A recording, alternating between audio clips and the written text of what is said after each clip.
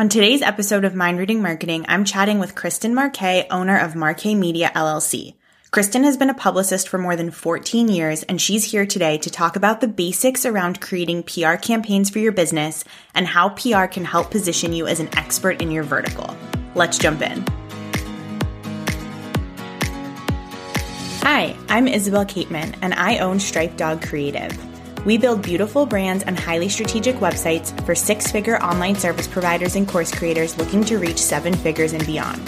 I'm excited to have you here for the Mind Reading Marketing podcast, where we let go of the bullshit and deliver valuable information quickly. From practical marketing strategy to self-care for CEOs, tune in each week to go deep on one specific topic and get actionable advice you can use to grow your business even further. Let's jump in. Hi, Kristen. Thank you so much for being here. I'm so excited. Well, thank you so much for having me. I've been waiting for this opportunity, so I'm really looking forward to having this conversation. Yeah, I'm really excited in what we're going to talk about today, but why don't you start us off by telling us just a little bit about who you are, what you do, and who you serve? Sure. So I have been a publicist and I've had a PR firm for the last 15 years in New York City. Throughout the last 15 years, we've worked with thousands of clients, from everybody from the 21-year-old bootstrapped fashion designer, just right out of school, to Fortune 500 companies in all industries. But over the last 5 years or so, we've really narrowed our focus, and we're working with fashion, beauty, lifestyle brands, as well as female entrepreneurs. That seems to be a huge sweet spot for us. Yeah, that's great. And tell me a little bit quickly how you got to where you are, how you started your business, what your journey was. Sure. So, I had worked for one of the big management consulting firms in New York City. I was there for 4 years, but during the financial crisis, my office had closed. Lo and behold, everybody in my office lost their jobs. So at that point, I was kind of left holding the bag, thinking, do I get a job or do I start a business? And I started a business, and, I haven't looked back. I've had some rough times, but, it's been worth it. Yeah, definitely. And so let's start sort of quickly with just clarifying, because I feel like PR is a term that gets thrown around so much. And I think people don't realize that it's not necessarily synonymous with like digital marketing or paid opportunities. So why don't we just quickly start by talking a little bit about exactly what PR is? Well, first of all, it's not advertising.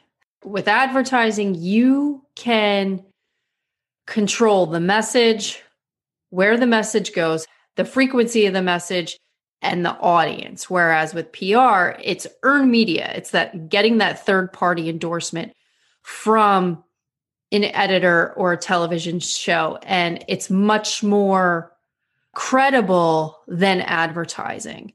A lot of entrepreneurs can do it on their own. A lot of smaller, companies that are at the 500K range and higher may need to outsource it, because obviously the more things you want to promote, the more thought leadership you want to try to get for yourself, or a book, become a speaker, you're going to need a team behind you kind of pushing out whatever it is you're trying to promote. Yeah. And so what are the benefits of first having a PR strategy for your business, but then once you've developed that PR strategy, bringing on someone like yourself who really knows the field and can really help you versus trying to do it yourself? Well, I think that having a team do it for you, obviously, your team will have more relationships with the media, you'll have a bigger team, you'll have a better strategic approach, but that doesn't mean that, a company that's doing seven figures a year can't do it themselves. I have a very good friend of mine who's actually a celebrity chef here in New York City, and she has a small team, company to 7 figures a year, and she does all of her own PR, and she's on the Today Show all the time. So it can be done. It's just, you have to be willing to put in the time and the effort to do so. Yeah, I think a lot of that comes from networking, which is obviously such a big part of just owning a business in general. I'm sure similar to me, most of your clients come from networking. But I think, back in my days when I was doing PR at advertising agencies, it was all about the relationships. And it was things that you wouldn't even necessarily think are sort of quote unquote working. It's like getting drinks with people and just starting to get to know them on a more personal level, because then when you do reach out to those people, it makes it so much easier if you have something that you're hoping that they'll be interested in covering versus sort of a cold pitch. Absolutely. Absolutely. So having those relationships definitely helps to at least start the conversation, but it's not completely necessary. Back my first job out of college, before I went into management consulting, I was actually marketing manager for a law firm. And everything was done over telephone. It was very seldom we would pitch via email, and there was no social media. So the only way to connect with these editors, one of two ways, over the telephone or in person. So I think, 100 years ago when I got into the industry, having that background and knowing how to pitch yourself came in handy. But with email and social media today, you have all these tools and these forms of communication. Right. It's not necessary, for you to meet with this person or meet with this journalist because you have email, you have video, there are all these tools that are available that weren't available then. Yeah. And so when you're putting together a PR strategy, if this is something that either people want to either come to you for or do want to do on their own, when you're putting it together, are there certain things that you recommend or a certain place someone is in their business before you recommend starting to do PR? Yeah. Well, I think anybody at any point can start doing PR for themselves or for their business or their products or services, but you need to know what your objectives are. So that's the first thing, set out what your objectives are. Then obviously, once you know what they are, that's going to dictate the rest of your strategy. For a company that wants to bring on a PR firm, it's hard to tell the exact time, but I would say financially, once you get to that $250,000 point, then you have an extra $3,000 or $4,000 a month to dedicate to PR solely. Yeah, no, that makes a lot of sense. And I know you talk a lot about like knowing 3 things about your business. Can you just elaborate on that a little bit? Yeah. So you need to know, it's really 2 things, but I would say more importantly, it's what makes you credible and what makes you newsworthy. The newsworthy piece is announcing the launch or announcing something that is going to be interesting to the media. The other piece is the credible piece. Look at what your credibility markers are. And anything like experience, education, job, any books you've written, whether you've spoken at conferences, all those things are what make you credible and seem attractive to everybody else out there. So you really have to be smart and strategic with how you want to pitch yourself and your business. Yeah. And so in that same vein, you talk about how PR is more credible, earned media versus paid media with advertising. Talk a little bit about that. How does PR help you build that credibility more than buying Instagram ads, for example? Well, just think about it. If you see a review of a book or a restaurant in the New York Times, from a critic, food critic, a book critic, you're going to be more inclined to want to try that restaurant or buy the book and read it versus seeing an advertisement in the New York Times. So it's really that simple. You're getting somebody that is objective and somebody that doesn't really know too much about your business and getting a positive review or getting a review. It's going to attract that many more potential customers. And also it's going to make you that much more credible in the eyes of potential customers and existing customers. Yeah, absolutely. And so obviously, PR can't really be the only thing that you're doing to generate leads. But if somebody is looking to scale their business, maybe they're launching a new program or launching a new service, talk a little bit about how you'd want to sort of structure PR around that launch in terms of strategy and timing. So you can't use PR to generate sales. It cannot be used to generate sales. It can be used as a supplement to other marketing strategies, but it should really be used for brand building and getting that credible piece of building your thought leadership. If you want to make sales, you're going to have an integrated approach. So, you know what? You may have to have ads. You may have to have influencers. You may have to have an email newsletter, and a nurture sequence and all these other things that actually make people go from stranger to customer. It's really that simple. Yeah, I totally get that. And so when people are sort of like, let's say a launch is 6 months from now, when would you recommend is a good time for people to bring on a PR firm? Well, if you want to get into long lead media, then you need to start as soon as possible. I would say as soon as 6 months out, because those books close months in advance. But if you're looking at a digital and podcast strategy and television, I would say maybe like 6 to 12 weeks before the launch, you would really want to start building your PR strategy and then start the execution. I would say maybe like 8 to 10 weeks before whatever it is you're launches.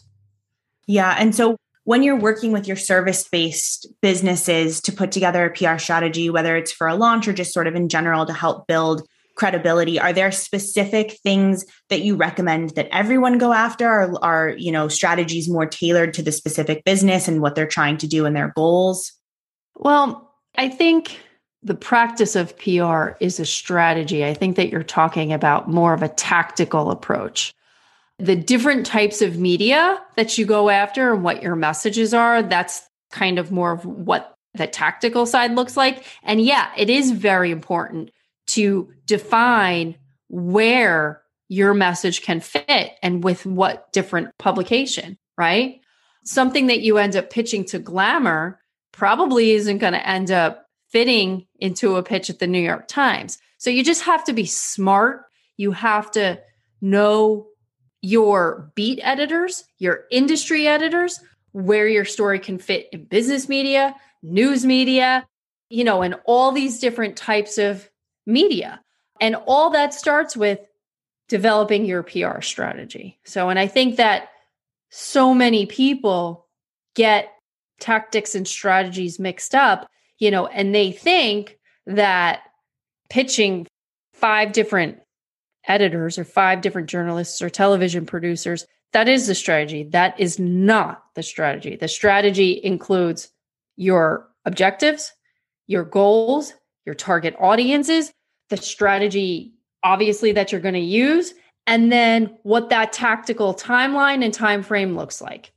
And that's the best nugget of advice or insight that I can share with your audience is, you want to make sure that you differentiate between your strategies and tactics. Does that make sense?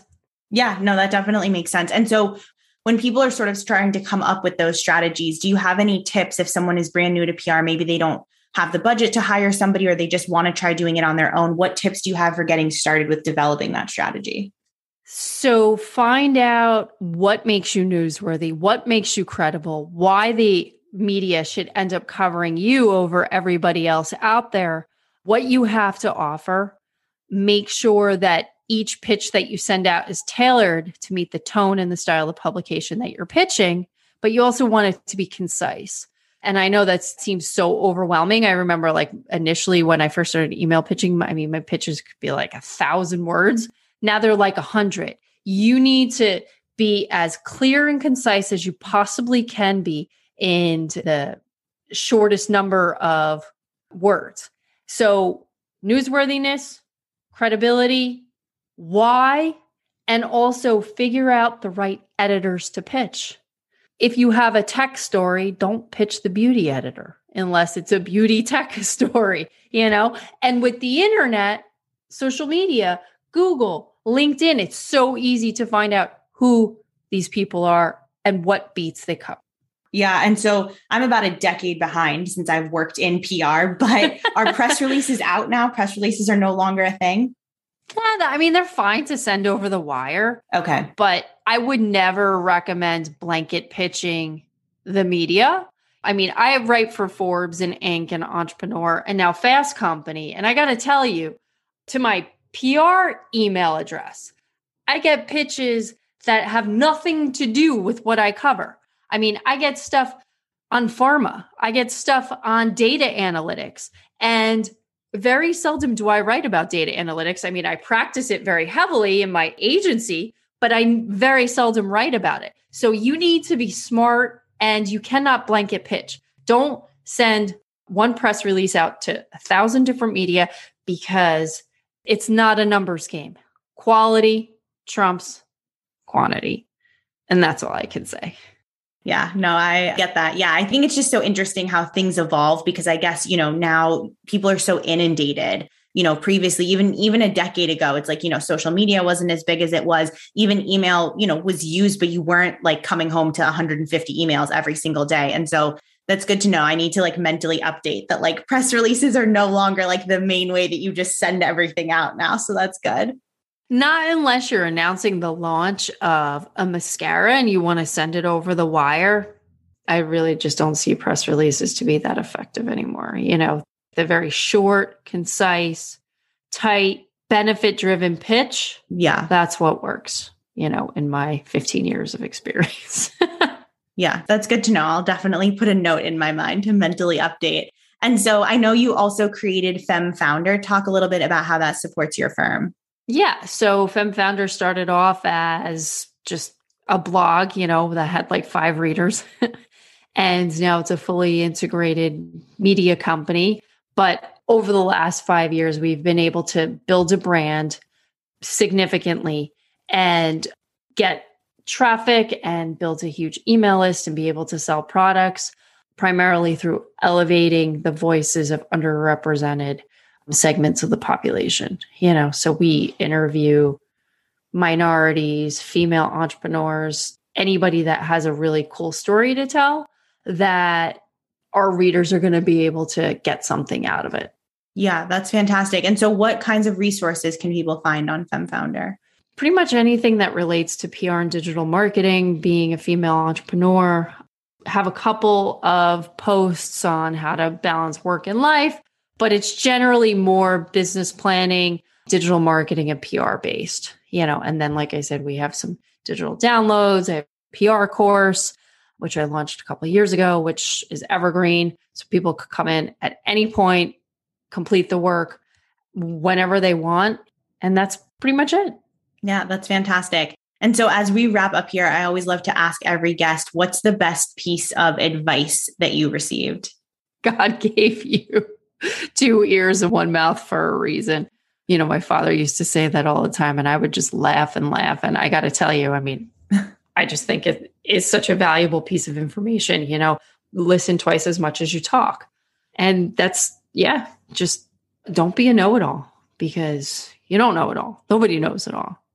Every day you're consistently learning and trying to become a better entrepreneur, get better clients, more customers, whatever it is. So listen to those who have done it. Yeah. Being an entrepreneur and being a part of this community, there's always something to learn. There's always someone doing it better than you. So yeah, definitely love that advice. Absolutely. Yeah. So how can people get in touch with you if they'd like to work with you? So I have a bunch of websites, but the 2 main ones are marquet.company, not .co.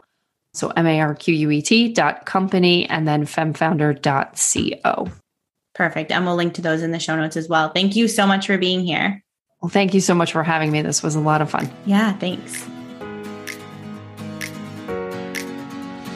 Thanks so much for joining me for this episode of the Mind Reading Marketing Podcast with yours truly, Isabel Caitlin. If you love the show, I would appreciate it if you could leave a review wherever you listen to your podcasts. I love hearing from all of you.